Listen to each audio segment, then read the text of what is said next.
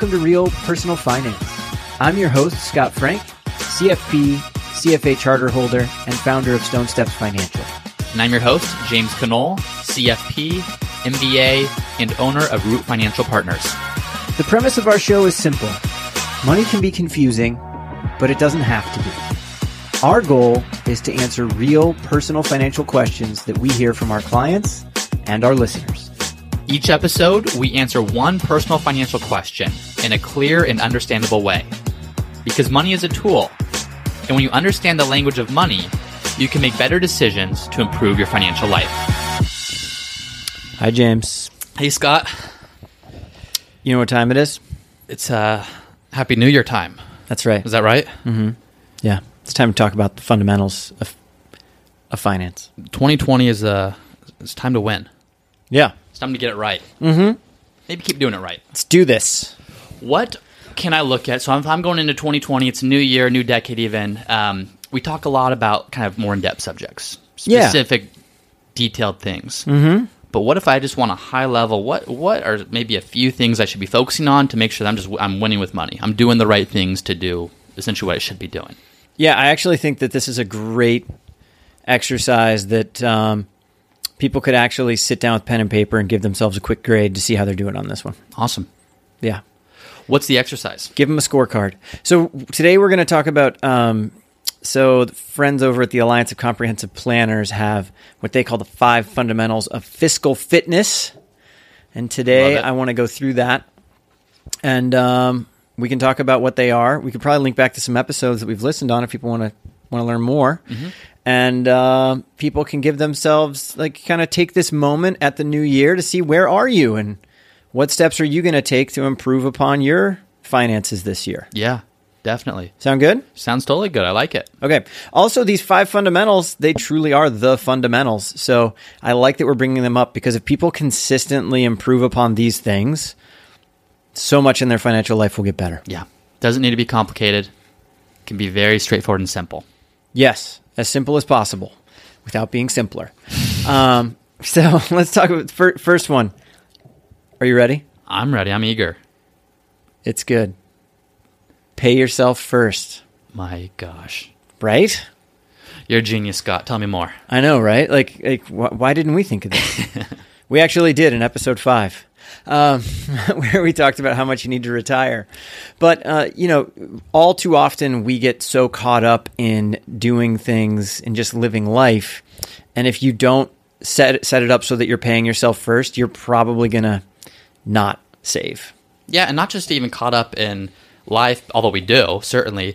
But then even when we do dedicate the time to thinking about money or kind of financial planning, we want to know, what stock do I buy? What's the market going to do? We look at all these things when it just comes back to, look, are you even saving the right amount? Exactly. Are you even managing your cash flow in a way that you can save and invest so that those questions become relevant? But it starts with paying yourself first. If you have the coolest car ever, it will not go far without gas in it. Right. And that's what the savings rate is. It's your gas. Yeah. Right? End of the day. So I think we talked about it before, save at least 10% of your annual income, right? Yeah. Now, when we're talking about that, does that mean should I save that to my emergency fund? Should I save that to my home purchase fund? Or is that, hey, you need to save that? That's kind of your long-term savings rate. So I think that long-term, if you always keep it at 10%, you're probably going to be okay in my mind. If you start at the age of 22 and save 10% your entire life, you're going to be ahead of pretty much every person out there. Where it should go is going to depend on what you need, right? If you don't have that extra $1,000 or $2,000 sitting in a savings account, well, you might want to go save it there first. Yeah. Right. And then once enough's there to be okay, then you probably want to go turn on that spigot, make sure you're getting that match at your 401k if it exists, or get that benefit of your HSA company contribution, and do all of those things to help you get there as quickly as possible. Yeah, I think it can start, like you're saying, it can start with emergency fund or things like that, but as quickly as possible, get that 10% to long-term savings, 401k, Roth IRA, stuff like that. Yeah. Let that compounding magic happen, which is another episode we talked about. Yep. So shout out to episode something. Don't even remember the episode. I don't either. I feel bad for that. I feel bad for that episode right now. But to your point though, in all honesty, if you're a younger listener, there may be a time when it makes sense to save a little bit less to retirement assets because you're trying to save up for a down payment on a home. You know, it's really just looking at make sure you're consistently saving to build assets. Right. Right. And where you go put those funds could change depending on what phase of your life you're in. Right. But if you can build the good habit to save at least 10% or more to something, You're going to be doing great. You're in a great spot. Yeah. If you're older, you probably need to save more. Yes. Just as a caveat. Yes. Okay. So anything else you want to say about paying yourself first? No, I like it. 1 for 5. I'm 20% of the way towards financial freedom. Right. Let's keep this going. So the way I think of it is like put down for yourself. How would you grade yourself? Like if a teacher is looking at you, they're going to give you an A or they're going to give you an F on this one. Wow. Right. And then write down in the notes if you're not getting the grade that you want, what is one step that you can take to start making an improvement now? It's probably automating savings somewhere in your life. Very simple. Yeah. Okay. So number 2, have sufficient liquidity. Remember, liquidity just means you have cash the moment you need it, and you don't have to go into debt to get it. So I've got a big 401k. Why would I need cash? Like why do I need cash in the bank if I've done a good job of doing number 1? Tell me what I'm missing here. Yep. So it's really just you lose your job, and you still have to pay your bills. Yeah. How are you going to pay them? Yeah. Now, I actually am not a huge fan of having a huge amount of liquidity outside of retirement accounts and other accounts. I actually don't think that I'd be interested if I was a salaried worker, like I was earning a paycheck, because sadly I don't. I work for myself, which I love, but I don't someone's not paying me a paycheck on the regular. But let's just pretend you make $100,000 a year. Well, if you keep 10% of your salary sitting in liquid cash all the time, there's $10,000, right? Yeah. Well, then just keep double that amount. So make it 20% and keep that amount sitting in a bond fund or something in your 401k. And now it's the backup to your $10,000. So if you do go lose your job, your tax rate's going to go way down when that happens. When that happens, you could potentially use that as a backup if you really needed to. You even pay a penalty when you do that, but you're paying a penalty at a lower tax rate. Probably not going to hurt you forever, and it lets capital work for you more aggressively. So I'm not totally opposed to that for your 401k question, but you need to have some cash sitting in a bank account. Sorry, so that you're okay. Example. No, it's not a bad example at all. It's a great question. Having a way to access cash if needed. You can't have everything tied up in a home or in an illiquid investment. There's going to be times where you need cash unexpectedly. Yeah. Have a place where you can pull that from. Yeah, that's where another place could be your HSA account, right? So like if you have it in your HSA and you've been using normal cash flow to pay for everything, you can go back to it and be like, hey, can you reimburse me for all this stuff I've been keeping track of? Yeah. Cool, thanks. Yeah, there's multiple ways to do it, but just have it somewhere. Yep. So I would say my like kind of rules of thumb on that are if you're a salary employee, let's see 10% liquidity ideally in a bank account. If you're like me and you're a business owner or you're working as a contractor, let's bump that up more. Let's put it more like 20%. Just because you may have cash flow may not be as regular. Yeah. And we talked about in the episode where we talked about how much should I have in my emergency fund, different ways to look at this. It can be 10 to 20% of your income. It can be 3 to 6 months of living expenses. Yep. Probably the best approach is understanding kind of a more specific thing for you, but those are different ways to think about how much you should have in liquidity. Right. That was episode 19. And I think we might have even gave the example of like a tenured professor, right? Where like you just can't get fired anymore. Yeah. Well, now like your liquidity funds should like zero. Like you're going to get a paycheck. Yes. But you still, even then, you might want to have something. Have something in case there's an unexpected expense. Yeah. Okay, cool. So from there, let's say number 3, if you have any consumer debts or what we would probably term bad debts, pay them off. Yeah. So number 3, pay off all credit card and consumer debt. Yeah. Yeah. Why don't we? So in all honesty, it's really knowing the difference between what we would call bad debt, good debt, and what's acceptable. Yeah. What would you say the difference is? What's a good debt? What's a bad debt? How do I know the difference? Yeah, like a debt that we typically love as financial planners are like mortgages, right? Like a mortgage, you get the inflation growth of your house. You get to borrow money from people inexpensively. The interest rate never goes up. Right. And you get a mortgage interest deduction. Amazing. Right. We love that, right? Right. Using a credit card to go on a trip to with my family to Hawaii when I don't have money to pay for it, not a good idea. Yeah. Right? That's bad debt. Yeah. Right? I'm using my I'm loaning money from a bank at probably a teen interest rate so that I can go live life. Yeah. Not good. That $5,000 trip just turned into a $6,000 trip or more with the interest you're going to pay to Right. pay that off. I think another good debt, it can be student debt when it's done properly, right? So like going to NYU to become a public school teacher and spending $300,000 in student loan debt, probably not the best move. But, using some student loan debt to get through college can make a lot of sense. Yeah, I like to think of it as the debt you take out, is it going into something that's increasing in value or not? Yep. If you take out a student loan, well, it's increasing your your value over time, the value of you and your earning potential. If you take out a mortgage, it's to buy an asset that's going to increase in value over time. If you take out a loan to fund a business that you're confident is going to work, it's a loan that's going to fund an asset that's going to increase in value. So those are all can be considered good things, whereas bad debts have high interest rates typically, and therefore things that depreciate in value or just aren't increasing your overall net worth. Yes, which there was actually an article the other day about how car loans, there's so many 60 and 72-month car loans now where people are going into the dealership to get their next car, and they're rolling essentially negative equity into their new car. And it's just like, no, guys, let's not do that. Yes. Let's not do that. Be smart with your debt. Yes. But although like a car loan to get you to work every day, not necessarily a bad thing, right? Like not necessarily. It's kind of a sliding scale of good and bad. And there's a lot, there's gray in there. Okay. So, but the takeaways of if we're going to grade ourselves A through F on sufficient liquidity, go think about do you want to have 3 to 6 months or 10% or 20% of your income? Go see what you have. Figure out one step you're going to take to get yourself there. And if you have any debts that you would consider bad that you need to go pay down, mark them up. Figure out what you have, and then figure out what your pay down strategy is going to be for those. Go get after it. Yeah, exactly. So number 4, own the right-sized home. Ooh, how many square feet is the right-sized home? It's a good question. I don't know the answer. Now, is it square feet? Is it price? Is it what do you mean by right-sized home? Yeah, so we actually just did this in episode 21 of Is Your House a Good Investment, right? And we talked about that. Owning a home does have some benefits, right? We weighed the pros and cons on that show. Like I like owning my own home, for instance.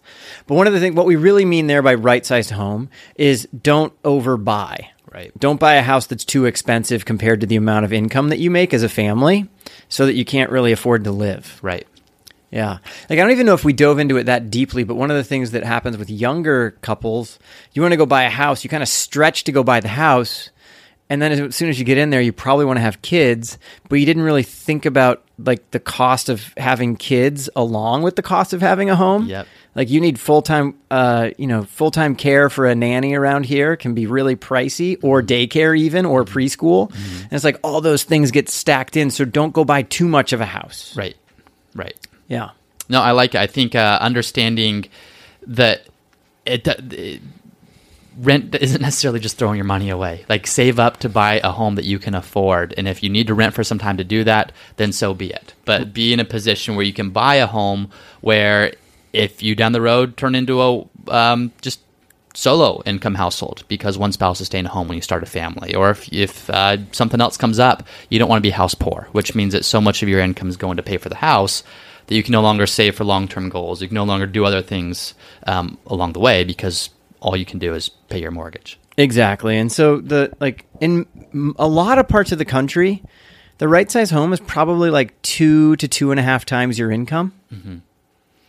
And then there's neighborhoods where that's just not the case. Yes. Right? Like around here, that's not going to be the case. What would you, for listeners in San Diego where we are, what do you think is a better rule of thumb for that? Probably like 3 to 4 times. 4 times is probably stretching it a little bit. Mm-hmm.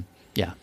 So, I mean, I think James and I both did the CFP curriculum. There was always a kind of a rule of thumb built into the CFP curriculum that if you take your gross income and multiply by 28%, you want all of the costs associated with the home to fall into that number. Mm-hmm.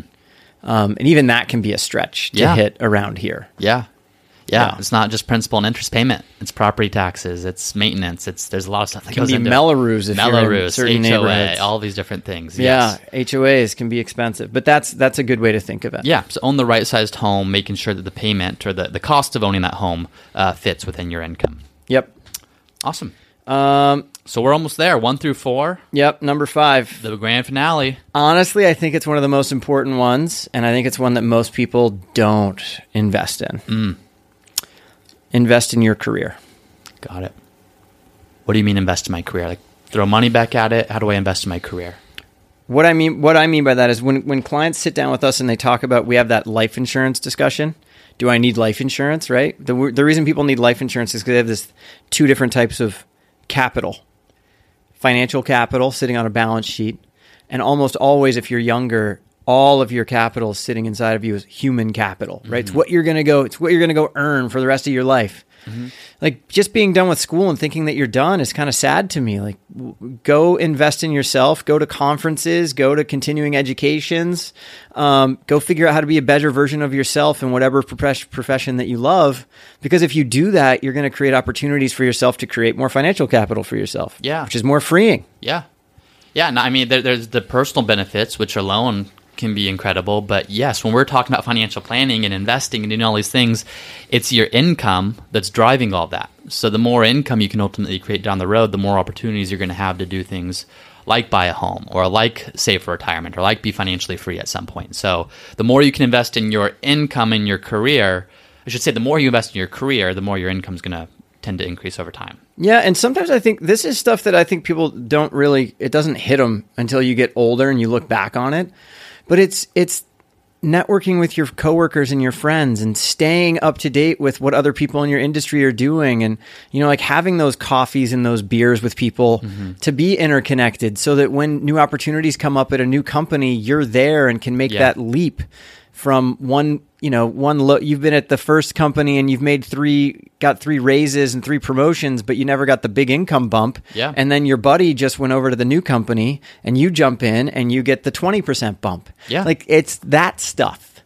Well, and it's that stuff because this step number 5, investing in your career, that's what ultimately makes number 1 through 4 happen. Your income goes up. Okay, now you can pay yourself first more. Now you can have sufficient liquidity. Now you can pay off credit cards and consumer debt. Now you can buy the right home, and that home can be bigger and still be the right sized home. So yes, this is so important because it's going to drive your ability to do everything else. Yeah, I mean the pro tip for number 5 is like set a reminder on your calendar at work on like 4 o'clock or 4:30 on a Friday.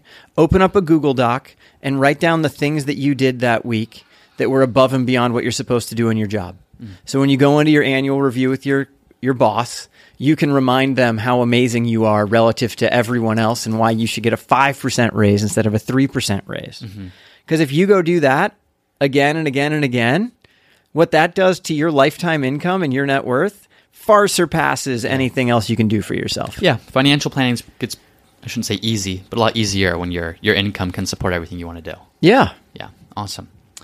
And then so you grade that. How you mentioned grade A to F, and then how do you grade that for yourself? Like, I guess if I was looking at it from an individual standpoint, like, do I have a really strong network of people in the career and space that I love? If I don't, what are things I can do to go improve upon that? Have I been tracking what I've been doing at work? Have I been going above and beyond the duties that I have? And do I want to? Another good question. Am I in the right career for myself right now? Yeah. I mean, how many times have you had a professional come to you who's either, I've had it a few times, doctors, lawyers will come to me and go, I'm just burnt out. Yeah. I don't want to do this anymore. Well, then, like, cool, don't go invest in that profession anymore. Right. But let's go figure out what you do want to do. Right. And now we're going to have to change some things around in your financial life, but we can do that. Yeah. You can use your balance sheet to go retrain yourself. Yeah. Right? It's not like you have to go down the path that you're on. Right. I like it. So number 1, pay yourself first. Number 2, have sufficient liquidity. Number 3, pay off all credit cards and consumer debt. Number 4, own the right-sized home. And then number 5, invest in your career. But the important part, again, to your point, Scott, not just knowing them, but grading yourself and understanding what's my to-do action here. What are my notes here? How can I improve each of these steps? And those are all pretty simple things. Yeah, but if you really want to get after it this year, share this with a friend and help each other out with this. Yes. And we will have this sheet in the show notes, right, for people to be able to link to we can definitely do that. Okay. Thanks to our friends at ACP for putting this one together. Awesome. Very good. Well, anything else you want to add to this, Scott? No, that's it. Very good. We'll see you next week. Thank you for listening to episode number 28 of the Real Personal Finance Podcast. We hope you're enjoying the show, and for the list of the resources and notes from today's episode, please head over to the Real Personal Finance website at realpersonalfinance.co and find episode number 28. If you're enjoying the podcast, please subscribe and please let us know by leaving a 5-star review. We love knowing what you all think and it would help more people to find our show. And finally, if you have a question that you want us to answer on a future episode, then head over to the Real Personal Finance website, and there's a section on the bottom of each page where you can submit your own question. Thanks again for listening, and we'll see you next time. This podcast is for informational and entertainment purposes only and should not be relied upon for a basis for investment decision. This podcast is not engaged in rendering legal, financial, or other professional services.